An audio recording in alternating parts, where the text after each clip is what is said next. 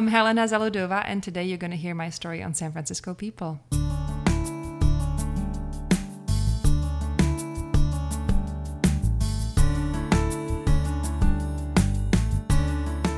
I'm Frank Garza, and welcome to San Francisco People. Helena Zaludova is here today, and we're going to talk about the San Francisco real estate market. Now, I moved here back in the spring of 2009, and of course I needed a place to live, so I started looking at apartments, and it was a pretty easy process. I got on Craigslist, found about 10 to 15 that I was interested in, scheduled an appointment, came and looked at them. And really, when I talked to the person that was showing me all these places, I got the feeling that, there wasn't a whole lot of competition. They wanted me to move into this apartment. And I could have had really any of the 10 to 15 that I wanted if I was willing to pay the price. There just wasn't a whole lot of competition there. And so I ultimately picked a one-bedroom apartment in the marina. It was about 850 square feet. I had a view out my window of the Golden Gate Bridge and the Palace of Fine Arts. And for that, I paid about $1,900 a month. And so, that was, a lot more expensive than what I was used to paying, based on other places that I had lived before. But it was a really simple and easy process to find an apartment. Not a big deal. And then near the end of 2009, I decided I wanted to go ahead and buy a place. So I started looking for condos. Similar type of deal. I started going to a bunch of open houses. Probably looked at 20 to 25 places in the span of a couple months. And same thing. I felt like if I was willing to pay, I could have had any of those places that I liked. There just wasn't a whole lot of competition there. And I ended up getting a condo in Pac Heights. There was no competing buyers driving up the cost. I submitted an offer for around $20,000 below the list price. Ended up closing for about $10,000 below the list price. And again, it was an expensive check to write, but the process itself was easy. There just really wasn't a whole lot of competition. But wow, things have changed a lot in 5 years. The housing market, the real estate market in San Francisco is a lot different right now. It's always been one of the most expensive places to live in the United States, but a lot of new studies coming out are showing it as the most expensive place to live in the United States. So let's look at some numbers behind that. The average rent right now for an apartment is $3,400 a month. And even if you're willing to pay that, you're not guaranteed to get it if you find an apartment that you like. There's tremendous competition to get apartments. And so, you may have to look at 5 to 10 places before you can even get the one you want, even if you're willing to pay that money. The median price for condo sales in San Francisco right now, $950,000. And they're going for 104% of the list price. Median price for a house right now in San Francisco, $1.1 million. And they're going for 110% of the list price. What can you get for $1 million in San Francisco? Well, you're looking at about 1,250 square feet. So much, much lower square feet in San Francisco for your money than you can get at a lot of other places across the U.S. In fact, across most places in the U.S. So why is all this happening?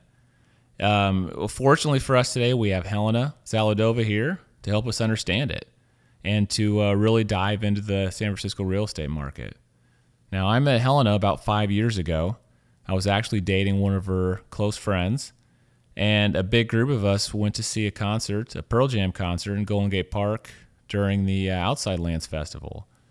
And it was a great night, one of those really rare, warm, clear, fogless nights in August. And we saw an unbelievable show. And I've stayed in touch with Helena over the years. And she was already a great agent when I met her. But in the years since, she's really grown to one of the top real estate agents in all of San Francisco. Based on her 2013 sales, she's one of the top 40 agents in San Francisco. That puts her in the top 2% of all agents. There's 2,000 to 2,500 agents out there across San Francisco. She's in the top 40. She closed 18 real estate transactions last year, valued at $35 million. That includes a near $10 million sale in Pack Heights. So yeah, go ahead, do some math, calculate that commission in your head. That's exactly what I did when she told me about those sales. And then over her 10-year career, she's closed on over $200 million in real estate in San Francisco. So she's a significant player in the real estate market game here.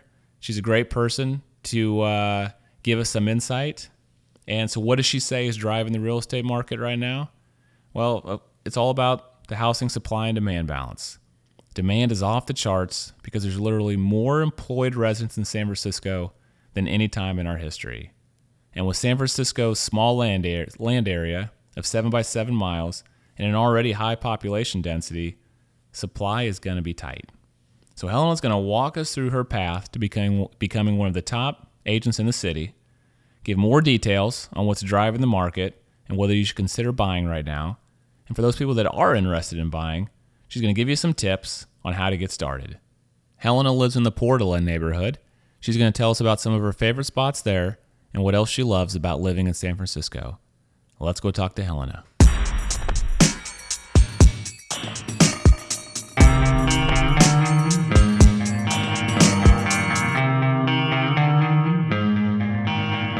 Hello. Thank you for coming. You're welcome.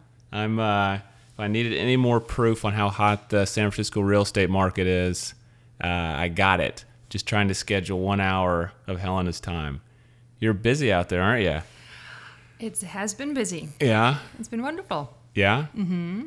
And then I was reading on your website some of your metrics on how well you're doing and the millions and millions of dollars of your transactions. It's going to be top 40 agent. It's going to be in the city. Very good. It's going to be a very good year. Yes. Yeah. So I was really happy to hear that, and we're going to get to that. Thank you. In a second.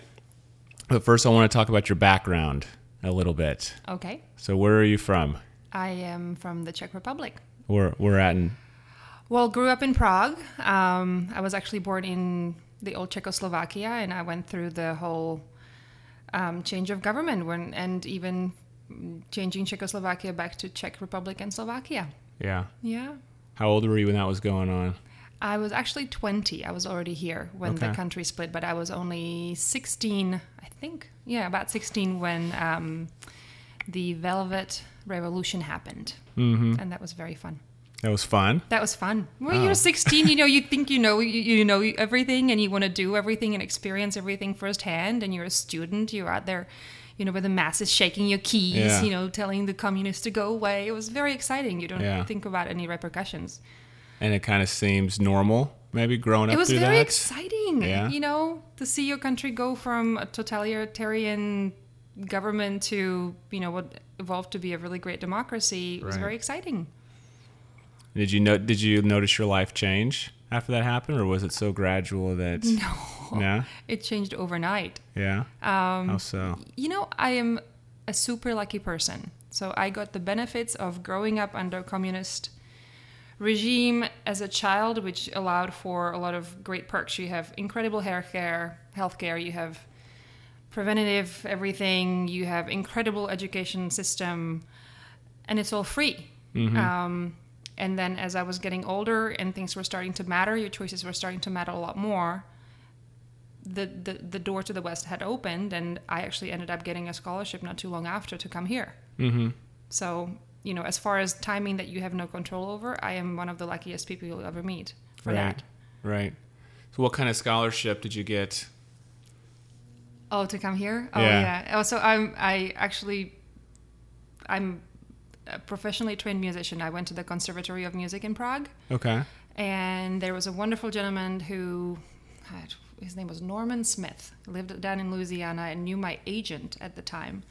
And he arranged for 4 scholarships to come to a small college in Lake Charles, Louisiana, for 4 musicians from the conservatory, and I was one of them. Oh, wow. Yeah. I didn't realize that. I lived in Louisiana for a long time. Oh, you don't remember that? Yeah. Oh, no. Had we talked about that? We had. Yeah, because I was in Baton Rouge, which is, I think, maybe 2 hours away from Lake Charles. That's right. Yeah. Yeah. Lake Charles. I used to have a Czech/Louisiana accent. Oh, interesting. It was awesome. But that threw some people for a loop. Yeah, I think everything I heard there for the first few months threw me for a loop. Yeah. Because the English I spoke, I only learned it about 10 months before coming here. Yeah. I didn't take it. It wasn't part of my curriculum. Right. So the scholarship was offered, and then there was a test to pass. So I studied and studied and studied and studied and passed, but that didn't really mean Yeah. I knew the language that well. So was that at 18? I got the scholarship at 18, and I came when I was 19. Okay. Just turned 19. And so did you get your undergrad then in You know, Lake Charles? I didn't. So the degree I have from Prague is actually a 6-year degree that Okay. I didn't know this when I was coming here. Yeah. You have to kind of this is the early 90s. This is pre-internet. Okay. And this is so shortly after the government has changed that there were no publications about the U.S. I mean, and the only frame of reference I had were the few movies that would be shown on TV, which are shot in New York, L.A., or the Wild West. Yeah. There's maybe Chicago. There's no mention of like the South or the Midwest. Yeah. So, yeah, I had no idea what I was getting myself into. And so then when you came, you thought America was Louisiana. I was really, really surprised. Yeah. Yeah. Did you eat boiled crawfish? I ate everything. Yeah. I think I gained like 20 pounds the first year I got here. Yeah. 'Cause There's a lot of good food down there for Oh sure. my gosh. Yeah, I had this meal ticket. Like my scholarship included food. Yeah. And you just had this card and you had this cafeteria. Yeah. With, hush puppies in the morning and crawfish etouffee. I ate everything. Yeah. Yeah. Wow. And, there are no sidewalks. It's really hot and humid. Oh. Yeah. So you were probably used to living somewhere that was very walkable. I mean, not Prague. driving around. Prague. And then you moved to like drive everywhere. Yeah. And I had no car. I lived on campus. So Yeah. there was there was such a big life change. Yeah. But it was fine. Okay. I survived. But anyway, back to the degree. I got a 6-year degree in Prague. And then when I got here, I didn't know your school system. So I was an undergraduate, and it took me a couple years to figure out that I could actually take my degree from Prague and go to grad school. Okay. So I did. Okay. And you went to grad school. I know you went to Northwestern, That's right? And how did that happen? Yeah, how did that happen? I auditioned for the Chicago Symphony, and they have a special program where if you succeed in getting the scholarship, you can go to one of the local schools while continuing to play for them. Okay. So I did. And what did you play? I played viola. Viola. It's a little bit bigger violin. Yeah. And did you think you might have a career in music? In music? Is that what you wanted to do long term? Interestingly enough, I didn't. This was something that my parents insisted I do as a kid. And it was something I was incredibly good at, but I was never passionate about it. Yeah. I would always do what was required and more. I always wanted to be successful at whatever I set out to do, but it was never love for me. Yeah. Music was a bit of a hardship, actually. Yeah. So when I realized, but it was a path. It was a beautiful path to, experiencing things and travel back then. And I thought I might have a career maybe in music and administration later. But when I got here and realized how incredibly hard a musician's life here is, it just wasn't worth it. Right. So when I went to grad school, I was on a music scholarship, but I actually went to business school at the same time. Okay. You know, Still play? I wouldn't say I play. I dabble. Yeah. You know, with a string instrument, it's not like, with the piano or even a guitar. It's very hard to sound good after putting it down for a few days. Yeah. And if you put it down for a few years, the ear is still where it used to be and the hands aren't. So Yeah. it's torturous. Do you perform anymore? No, Ever? not at all. No. Even just for fun? No. No random concerts for your friends? Nope. Not at all. All right. And didn't you also, you did some acting when you were younger, right? I was a child actor. You were a child actor? Like how old of a child actor? You know, I got picked up in kindergarten for an audition. Oh, wow. For a role, and the audition was really I still remember it. We stood in a long line with my mom and came to a table. There was a lady sitting in a chair, and she asked me, she had a piece of paper and she said, now imagine that this is spinach and you don't like spinach. What are you gonna do? And I just threw a proper fit. Yeah. I don't Star remember. was born. I got a really good major role, and a couple of others afterwards. But you know, it was one of those things. I was only 6 when I took the first role, and this is before you know how to read, so it was very hard to memorize scripts. Filmed in Prague? In Prague, they still play it. Actually, They still it's a play drama. it. Mm-hmm. So could people look it up right Yes, now? you can look at my IMDb profile. Actually, Yeah. Oh, wow. I'm going to do that. that movie. I was looking shows for a up- good movie to see tonight. But it was really hard when you're trying to go to school, your first grade, second grade, Yeah. and be always on movie set. So I actually told my parents I didn't want to do it anymore, and they were good. Yeah, how long did you do it? A couple years, Okay. How many movies? just two. Just two? Two big ones, and then some smaller roles, and then we did voiceover Okay. for a while when I was older. Yeah. All right, so then let's go back to you're in Chicago. What'd you do next? I moved to San Francisco. You to San Francisco. How come? And I got I met somebody in business school and he was here. And, Okay. I came to visit a few times and thought this was just the most wonderful city. Yeah. I came on a day, I think it was either in the spring or in the fall. And you're on that trolley going down High Street and you see the ocean, the bay. And you just think, oh my God, this is definitely a great place to be, even if this relationship doesn't work out. So guess what? Yeah. He's long gone. I'm still here. Yeah. No, I know what you mean about the nice day. The first weekend I ever came here, it was cloudy. The sun never came out. Mm-hmm. And I still thought it was beautiful. Like, we went down to Crissy Field, checked out the Golden Gate Bridge. But my friends, Robbie and Lacey, who were hosting us, especially Robbie, I could tell he was really bummed that it wasn't sunny. Like, for us. He was like, right. yeah, this is great, but you have no idea what it's Yeah. like. And I'm like, this is beautiful. What are you talking about? Uh-huh. And the next weekend I came, it was a day like today. And it blew my mind. Like, I couldn't believe how much even more beautiful it was. Like, Yep. on a sunny, nice day with, like, the blue water and it just highlights Yeah. all the great things about the city. Yeah, So it no. could be easy to fall in love with this place when you first come here. No, That's for sure. It's incredible. So I did. So what year was that you came? 98. 98? Okay. 98. And what'd you do once you got here? My first job was not much of anything. I was, what did I do? I was a receptionist. I got a job at the temp firm while I looked for a real job, and the real job had to match the criteria to match my visa.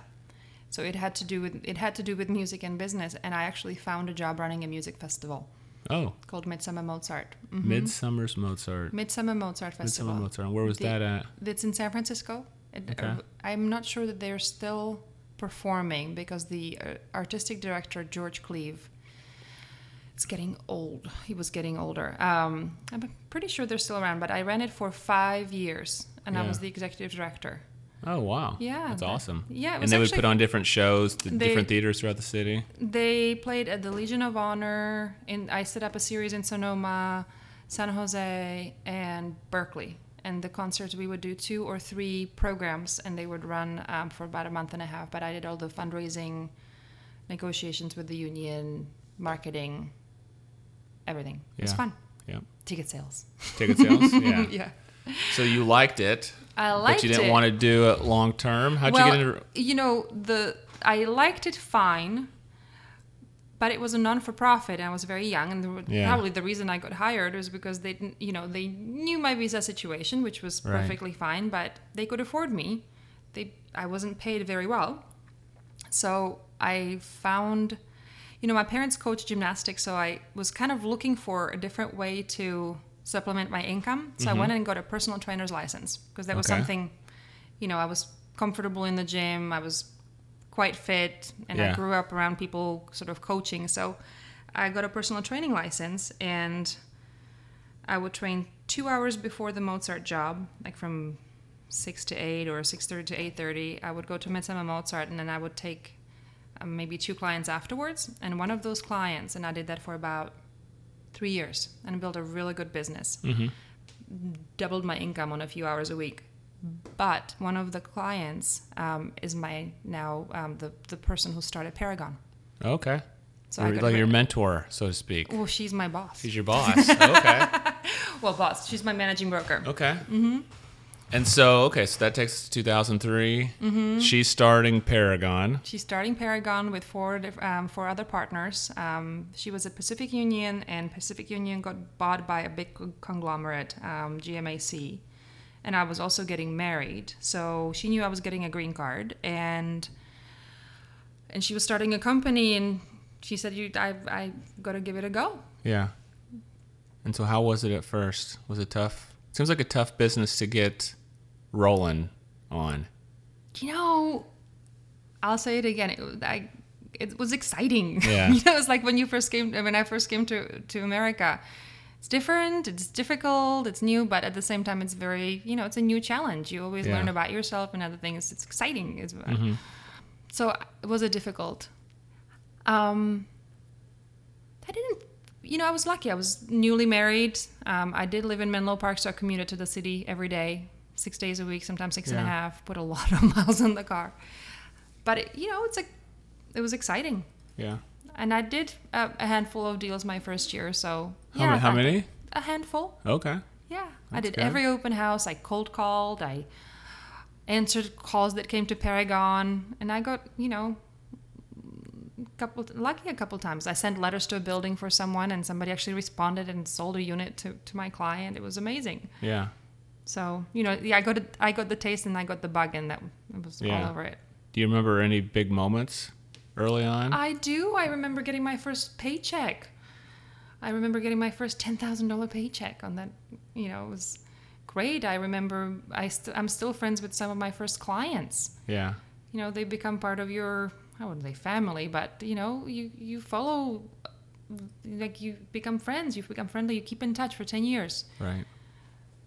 I remember when I sold my first $2 million building in my second year, and I started this new tradition of buying closing shoes. And those agents, I ran across them a couple months ago, and they asked me, "Do you still get closing shoes?" I said, "Yes, I have quite the collection." Yeah. Oh, excellent. And now you're huge. Huge how? So last night I got on your website. You have an awesome website, by the way. Oh, thank you. I mean, seriously, anybody out there looking for a great website to showcase their business, showcase the services somebody can provide, yours is awesome. So kudos to you on that, and whoever helped you put that together. I will give full credit to my assistant Laura White. Yeah. And Intersect Marketing. That was on top of her priorities to do for me this year, and she did an amazing job. So thank you, Laura White. Go. Okay. Yeah. So here's I'm going to quote you some of the stats that I saw on there. You're one of the top 40 agents in San Francisco per the broker metrics from MLS sales. Correct. So how many agents are in San Francisco?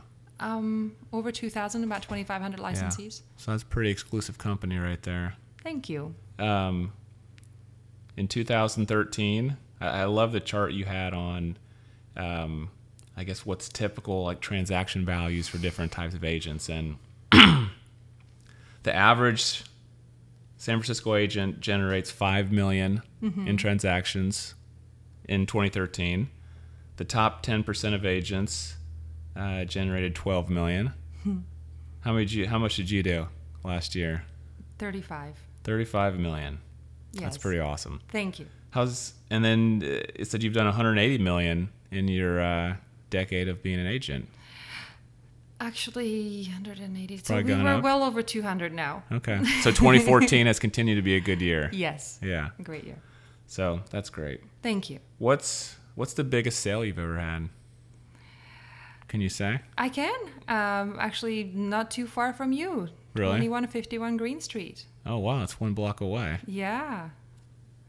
Yes, Yeah. one Oh, block wow. away. And that was last year. And that house was listed for 9.5 million.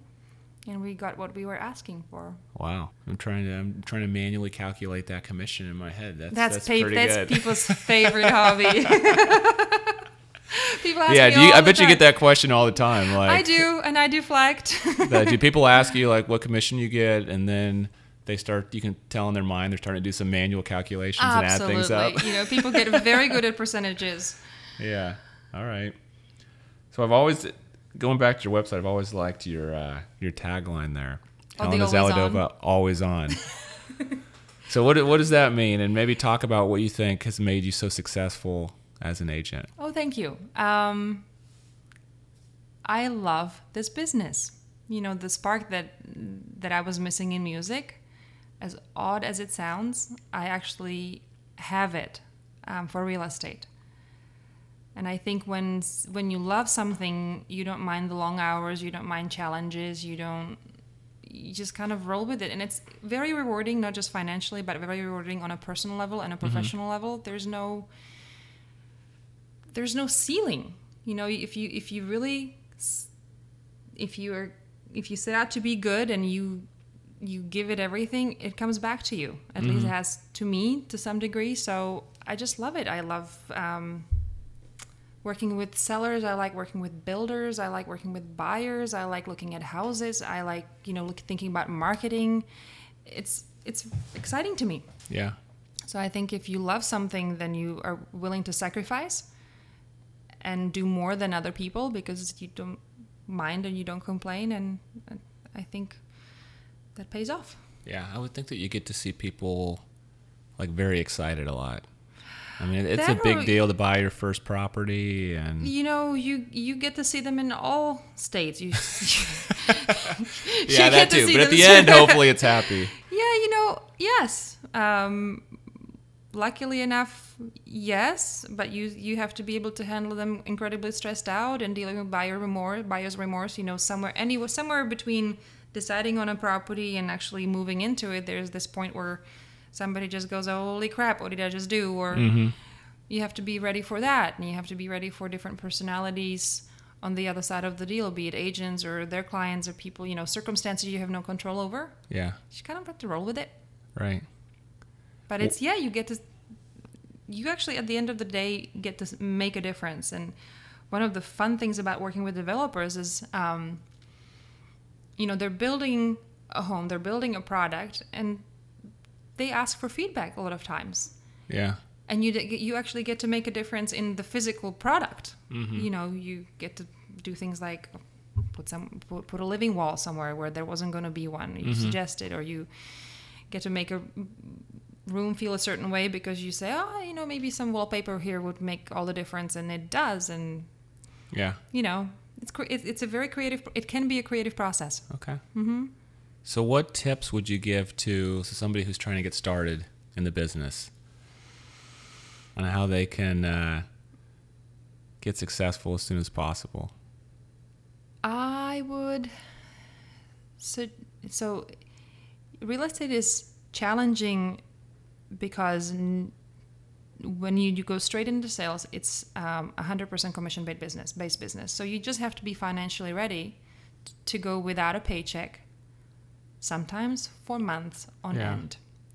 And at the same time, it can take a few months. Sometimes it can take a full year before you actually close your first deal. Yeah. And before you do that first deal, you really don't have any experience. There's no such thing as learning how to put it, learning real estate in real estate school. You get your license, but you have to get to know the agents, the properties, the nuances. You got to develop a feel for the market. and then be comfortable enough to handle other people's fears. And that takes a while. Mm-hmm. And I think one of the things that you have to be ready for is to just be financially responsible. That's the number one thing. So, I was married when I first started, and I had, emotional support, and I didn't have to worry about rent. Right. And that made it easier. Yeah. If I were a single gal starting today, that would be more difficult. Okay. So that's advice number one, and that's kind of the bottom line. But past that, try absolutely everything. There are things, there are agents who will say, well, mail marketing doesn't work for me, or you don't need a website, and you don't need to take the calls on the, that come into the company. I tried everything. I still keep trying new things. You will find a way that works for you. I did every open house I could possibly get. Just try everything. Just pour yourself into it and see what shakes out, literally. Yeah. You will get that first deal done somehow. And once you have the first handful behind you, it will get easier and it will keep getting better. Yeah. So let me ask you this: in the decade you've been doing real estate here in the city, if you could give like a big picture summary of how the market has changed in those 10 years, like what's been some of the highlights and lowlights, what would you say? Here's what I think, and this is just a personal research, personal conversations I've had with people about real estate over the last 10 years. And, when I first started, it was an up market. Then, 5 years ago, it was a huge market correction, which, didn't touch San Francisco as badly as the rest of the country. And now we're in a, growth market again. But never during these 10 years, and I've been asking people as old as, 70 years old who've been in this market for a long time, own property. There's really never a time where at least from what I hear, there was never a time where San Francisco felt cheap to anyone. You look back 20, 30 years and somebody says, oh, I bought this for a couple $100,000 in Pacific Heights. Well, at that time, that was not normal. That was not a cheap price. Yeah. Everybody who has ever bought property here has at one point felt like they were taking a huge leap, paying a huge price that didn't make sense. And I saw it back in the early 2000s, and when there was a market correction, I didn't see a huge influx of premium inventory. Mm-hmm. What happens here is people just don't sell. So the market is very, very tight, no matter what market conditions are out there. If you've bought something a few years ago and you don't have, I call it one of the 4Ds. The reason people sell here is, I should coin this term, 4Ds. Yeah. Divorce, death, development, and debt. Okay. That's the only reason people sell here. Yeah. New job, possibly, but more people move to San Francisco than move from San Francisco. Yeah. So you've owned a property for years, the market's not great, and you don't have a big impetus to move to sell your home. You're just gonna hold on to it. Mm-hmm. So, don't wait. If you want to live here, if you want to sort of set roots here, just bite the bullet and do it. There's never going to be a time when it's cheap. When there's a down market, then you have a fear that it's going to go much lower before. It's very hard for you to time the bottom. Yeah. You're not a professional, not even a professional can time the market that perfectly. Yeah. It will never feel easy. Just do it. Yeah. Yeah. I can speak to that. I mean, when I got my place, it was in the down market. And you were fearful. It was in 2009, right? Mm-hmm. But I mean, it was still tough to sign that check. Right. Right. But I'd say the benefit, though, maybe one thing I was able to do that a lot of people can't, is I actually got my place for under the list price. And now it's, you look at the list price and you have to kind of strategize how much over that I'm going to submit an offer for. And that's tough. That's a tough pill for me to swallow, I think. Right. Or it would be. Well, it was. I got my house. I had to write 3 offers because I kept underbidding so much. But it was at the tail end of the down market, so. Right. I got lucky. They finally took my offer. Yeah. But I can relate, and it's very hard to get into San Francisco market, no matter what the market conditions are. Right. So I love the reports that you send out. Thank you. I get these monthly and quarterly reports on just how the market is doing with so much data and charts. And I love reading through them. So I just wanted to maybe go through a few of those and ask you some of the highlights, some of the things that I picked out. Okay. You sent a demographics report this week. Yeah.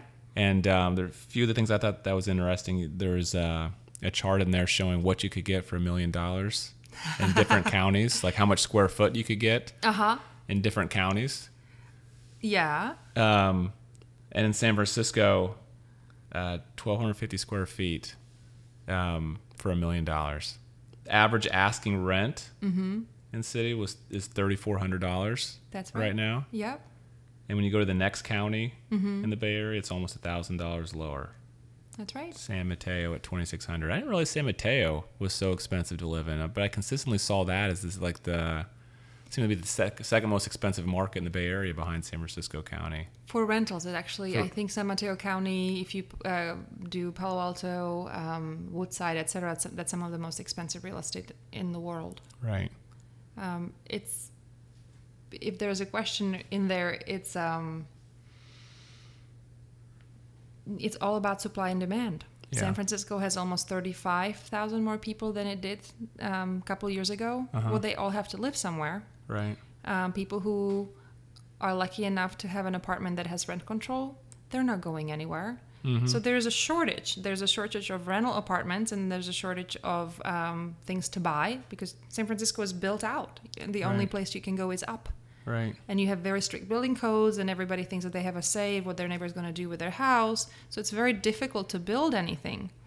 So if you have more people who want to be here than property for them to use or live in, then you have a supply-demand problem. That's then also fueled by the fact that to borrow money is relatively inexpensive. Interest rates are back down to under 4%. Yeah.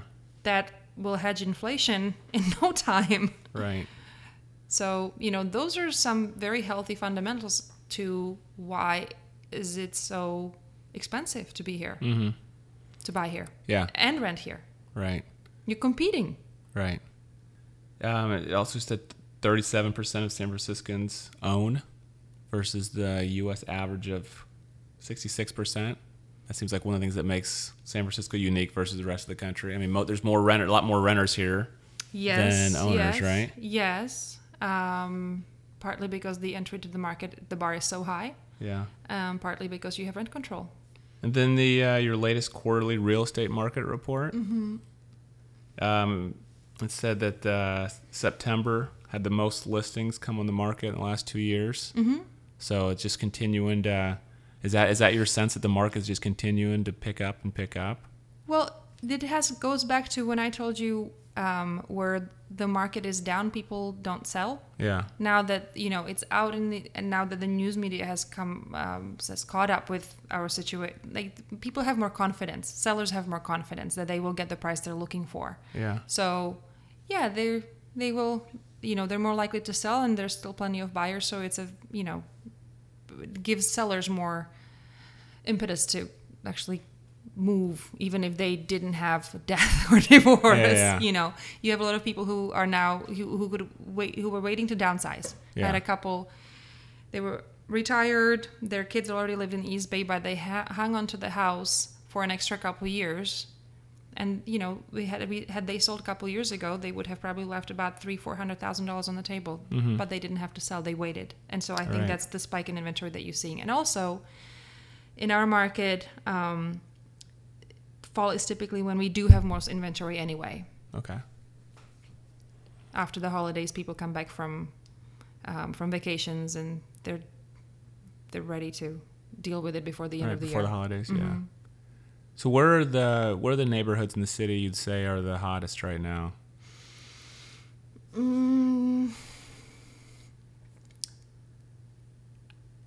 Hottest there.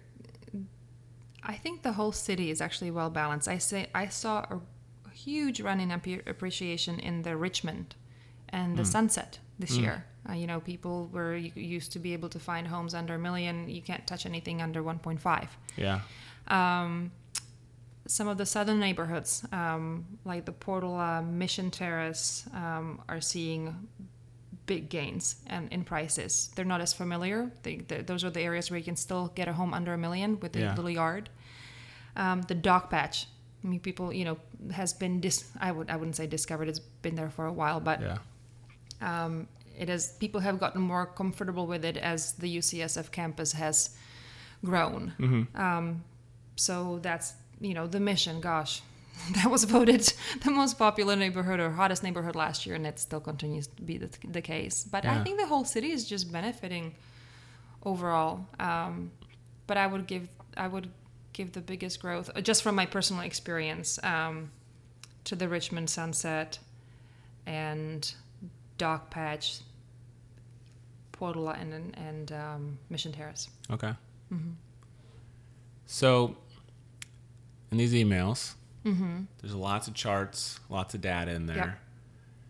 But if you had to, let's say you went like overseas for a while and you weren't in touch with the market, and you came back, and in like a very short time frame, you wanted to just look at some metrics to help you get a quick understanding of how the market was doing. Like, what's the top, 3 or 4 like fundamentals or metrics that you would look at to give you a good sense of how the market is going? As a professional, I would look at days on market before something goes into contract. Yeah. Meaning, you bring a property that seems to be priced well for, let's say, the size, location, the price per square foot metrics, combined with days on market, how quickly that moves. Those are your 2 indicators about how well the market's doing. If you average days on market before going to contract is 2 weeks up to 3 weeks, that's a very fast turnaround. That tells you there's a lot of demand and not enough supply.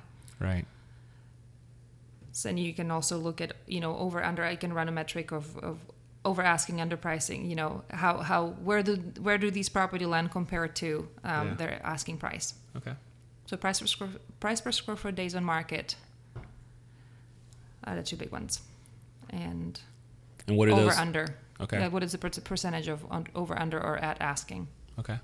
And what do those say about now? Like if somebody asked you, hey Helena, how's the market doing now? How would you describe San Francisco's market right now? I would say competitive but healthy. Okay. So properties move relatively quickly. If they're well priced for the location and type of property, you're very likely to find more than one buyer, which then creates pressure on the price, or that will typically yield to a fairly fast and good result within couple of weeks. Yeah. I do think it's the underlying fundamentals are healthy, because lenders require you to have substantial down payment, good credit. So the people who are getting into the market are not looking at it as a speculative scenario. They really just want to set some roots or get good investment. Instead of renting, they would just rather own something. And with 35,000 people, extra 35,000 people in the city, they're looking for somewhere to live. So, we just can't build fast enough. Do you think it's a good time to buy right now? If you had a friend that came to you and said, hey, I'm thinking about buying, is this... I would. Yeah? I would. I don't think it's a bad time to buy. Yeah. Of course, hindsight is 2020. You should have bought 2 years ago. Well, Yeah. Everybody knows that now. Yeah, I mean, I hear a lot of people, a lot of my friends say, yeah, I would love to buy, but I just... They don't even consider it as a possibility, living here. And do you think they're giving up too easy? It's very hard. I went through it. When I bought my house a couple years ago, I was single. And, to come up with a down payment, even for, let's say $550,000, that means you have to have $120-some thousand on hand cash after taxes, right, to put down and part with, that they're not sitting there safely, that you have an emergency. You just have to put that into your house, and that's very hard to do. If it's a couple, that makes it a little bit easier. Maybe you'll double the price point. So if you can get to the down payment, then it makes all the sense in the world. But you have to be disciplined and get to the down payment. A lot of people have the advantage, they have wonderful parents and they will help, or they've got a signing bonus, they join the company. If you choose to take that bonus and put it down towards your home, then I think it's doable. Borrowing $500,000 is basically what you pay that at those rates is going to come out to what you would pay in rent for a 1-bedroom. Right? It's more of a risk, or you have to kind of feel committed that you're going to be here long enough. This is where you want to set your roots. This is where you want to raise a family, or this is at least where you want to come back to if you have to go somewhere. That's the main thing. San Francisco is very transient. There are a lot of new people that come here, and they're not going to buy within the first year or two because they don't know if this is for them long term. And I can see that. So for people that do have the down payment, and they're ready to enter the market, right? And what are the steps? What will be your tips for them on how they can, what's the first few steps they should take on their journey? Figure out besides calling you. Well, if they call me, then I'll tell them to call. Figure out how much you can really afford. Yeah. Go and get pre-approved. Figure out. Don't look way out. It's very easy to love a $5 million home or $10 million home. Of course, you're gonna love everything you look at. Go figure out if, even without an agent, go see a few open houses, and figure out if there's anything you would like in your general price range. Does what and I can help you with that. That's one of my first tasks, is basically talk to people, and I can suss it out without sometimes even going to see a house. If you tell me you want 3 bedrooms with a view and 2 bathrooms and 2-car parking and a big yard, and you want to be on a north end of town and you want to pay $1 million, and I was going to say, I was trying to add that up in my head. I was like, that's going to be a non-starter, right? So if figure out if you have realistic expectations, figure out what you can afford, and then get a really good agent to get it for you. Right. Those were my first 3 steps. Okay. And also, the other one, and most people don't do this, get to know the city. Leave your bubble wherever you landed. You love it now. You think it's the best place in the world for you. You couldn't imagine living in another neighborhood. But the moment you move, 3 to 6 months later, you're going to feel exactly the same about where you've landed. So go around and get to know the city, the neighborhoods you've never heard of, the neighborhoods you've never visited. You don't have any friends living there. If you want to buy a house, go explore, because that may be your key to getting something within your price range. Neighborhood you would never consider before. You would never consider. Yeah. Go consider it. Yeah, that's good advice. Mm-hmm. That's really good advice. So speaking of neighborhoods, what neighborhood do you live in? Oh, I live in the Portola. You in the Portola? Mm-hmm. Okay. That's one hill south of Bernal Heights. Okay. And what do you like about that neighborhood? It's sunny. It's sunny? And it's almost all the time? Almost all the time. It's sunny. It's very family friendly. There are a couple of great schools. It has I call it the main drag. It has central streets where you can go get your groceries. Yeah. Your what is the main drag in that neighborhood? It's called San Bruno Avenue between Silver and Paul. Okay. It's bordering the second largest park in San Francisco, McLaren Park. So I love that you can go for a long 45-minute walk. It's quiet, but I'm okay with quiet. Mm-hmm. I like quiet. Yeah. But my experience as a city person is, I have a good urban experience. I can run my errands on foot. I can, it's relatively flat actually, so you can have a city experience and feel like you're in a little bit of a pocket. Mm-hmm. But I love the weather. The transportation there is not super easy, but I drive for my job all the time, so I don't mind. But you can take a bus downtown from there. Okay. Mm-hmm. What's some of your favorite spots in the Portola? In your hood? Yeah. McLaren Park. On San Bruno Avenue, I have 2. There's 4-barrel coffee actually, so it's a great spot to just pop your head and get a good croissant, cup of coffee. Yeah. The new Breakfast at Tiffany's brunch place just reopened. Totally awesome. great Mexican market, La Loma, best tacos, and butcher also. You can get great meat cool. for my backyard grill. So Mm-hmm. it's a good spot. Yeah, I need to explore. That's a neighborhood I've never explored. You've probably never even heard of it. No, I've heard of it. Uh-huh. I know a few people that live there. I know it's a place you can get like reasonable, like single family homes.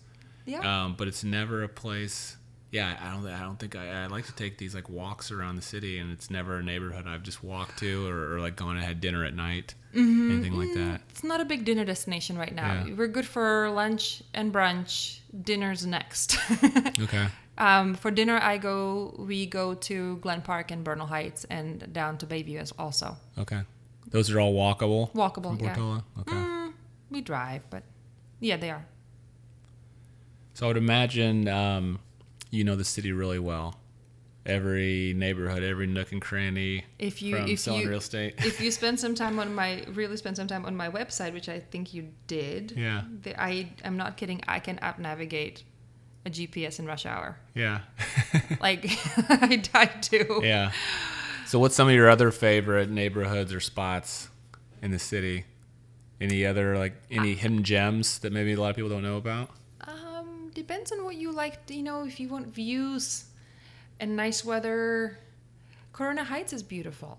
This between 17th Street, above the Bose Triangle, next to the Castro. It's a little pocket that has nice weather, great views, and I think the homes there some of them are beautiful. Yeah. And not that overly expensive. It's not as walkable as some other ones because it's hilly and it's above the Castro, but I think that's one little hidden gem. The Sunset actually has its little pockets, right, close to the beach. I never thought I would appreciate the beach because I don't love the fog, but I can see it. Yeah. I can like where Outerlands is? Yeah. I like that restaurant. Outerlands and over by, at the end of Geary, that's the Outer Richmond, Sutro Heights. Okay. Oh, I think that's beautiful. Yeah. Quiet, but this is the stage of life. Yeah, I think I think I've been out there. There's some stairs you can take up to the top of this park that's way up there, and there's these mosaic tile Golden stairs. Gate Heights. That's in Golden Gate Heights. That's a really beautiful view. It's a beautiful view, and it's a beautiful area. It's right above the Sunset and West Portal. It gets a little foggy up there, but the transportation from there is great, and it's a really, you get some great views from that hill, from those hills too. So yeah, get to know the city. There's so many ways to appreciate different spots. Yeah. And your life changes. You don't, right now, I remember I wanted to be in the middle of everything and see everyone, and it was all so important to have, everything at my front door. And it doesn't matter anymore. I realized it was time to go when I realized I hadn't been to Fillmore Street when I lived on, in Pack Heights, that I haven't been to Fillmore Street for 2 months, and I didn't care. Mm-hmm. I didn't go get my coffee. Yeah. It didn't matter anymore. You got over it. Mm-hmm. You lived in Pack Heights for quite a while, didn't you? I did, yeah. What's some of your favorite spots in that neighborhood? Oh gosh, all of Fillmore Street. I love Alta Plaza Park. I like the way what's not to like in Pack Heights? There's some beautiful homes just to oogle at. I love walking around that neighborhood. Oh gosh, I played tennis at Alta Plaza Park, and it's such a great view from the top. Oh yeah, no, it's amazing. I can totally substantiate the prices people pay there. Yeah. Okay, so I ask everybody this question. Let's say you had to move away from the city for whatever reason. How would you spend your last day in San Francisco? What's your perfect San Francisco day before you had to move away? I would try to see all my friends in the spots that we hang out in. So I would see my friend Ivana somewhere downtown. I would say my friend Patricia, getting a tea. I would do the things that I do with the people that I love here, the way we do them before I go. Yeah. Yeah. I wouldn't. With each friend, you have your usual spot or your typical spot or different neighborhood that you go to. Right. Yeah, that's a good way of thinking about it. Yeah. All right. Well, thanks for being on the show, Helena. Thank you. I really appreciate you. I know you're busy. I appreciate you taking time out to come chat with us. It's my pleasure. I'm honored that you think I'm that interesting, so thank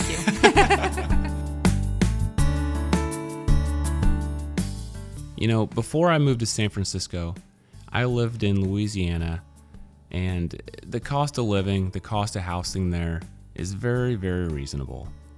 And on my last day of work, I sent an email out to all of my colleagues and friends that I had worked with for the last 10 years, thanking for the memories and just letting them know that I accepted a new job and I was moving to San Francisco. And I got all kinds of emails back. Congratulations. Best of luck. Stay in touch. And a lot of them ended the same way as well. They always said something like, I love San Francisco. I visited there a few years ago. It's a great place, but it's so expensive. And I got that over and over again. But then I got an email from my boss, Tim, who was a very wise man. And he started off the same way that a lot of the other emails had. Congratulations, best of luck, Frank. But then he said, I love San Francisco. It's my wife and I's favorite city. It's expensive, but sometimes you get what you pay for. And I think he said it best right there. Yep, it's expensive here, but it's an unbelievable place to live, and I'd gladly pay more if I had to. Thanks to Helena for being a great guest on the show. You should really check out her website, www.helena7x7.com. From her website, you can access her latest monthly and quarterly real estate market reports. I'd really encourage you to check those out. They have so much useful information, data, and charts that explain how the market's doing at any given time. If you want to receive them regularly, just email her. I'm sure she'd be happy to add you to her distribution list. Thanks for listening, and I hope you enjoyed the show.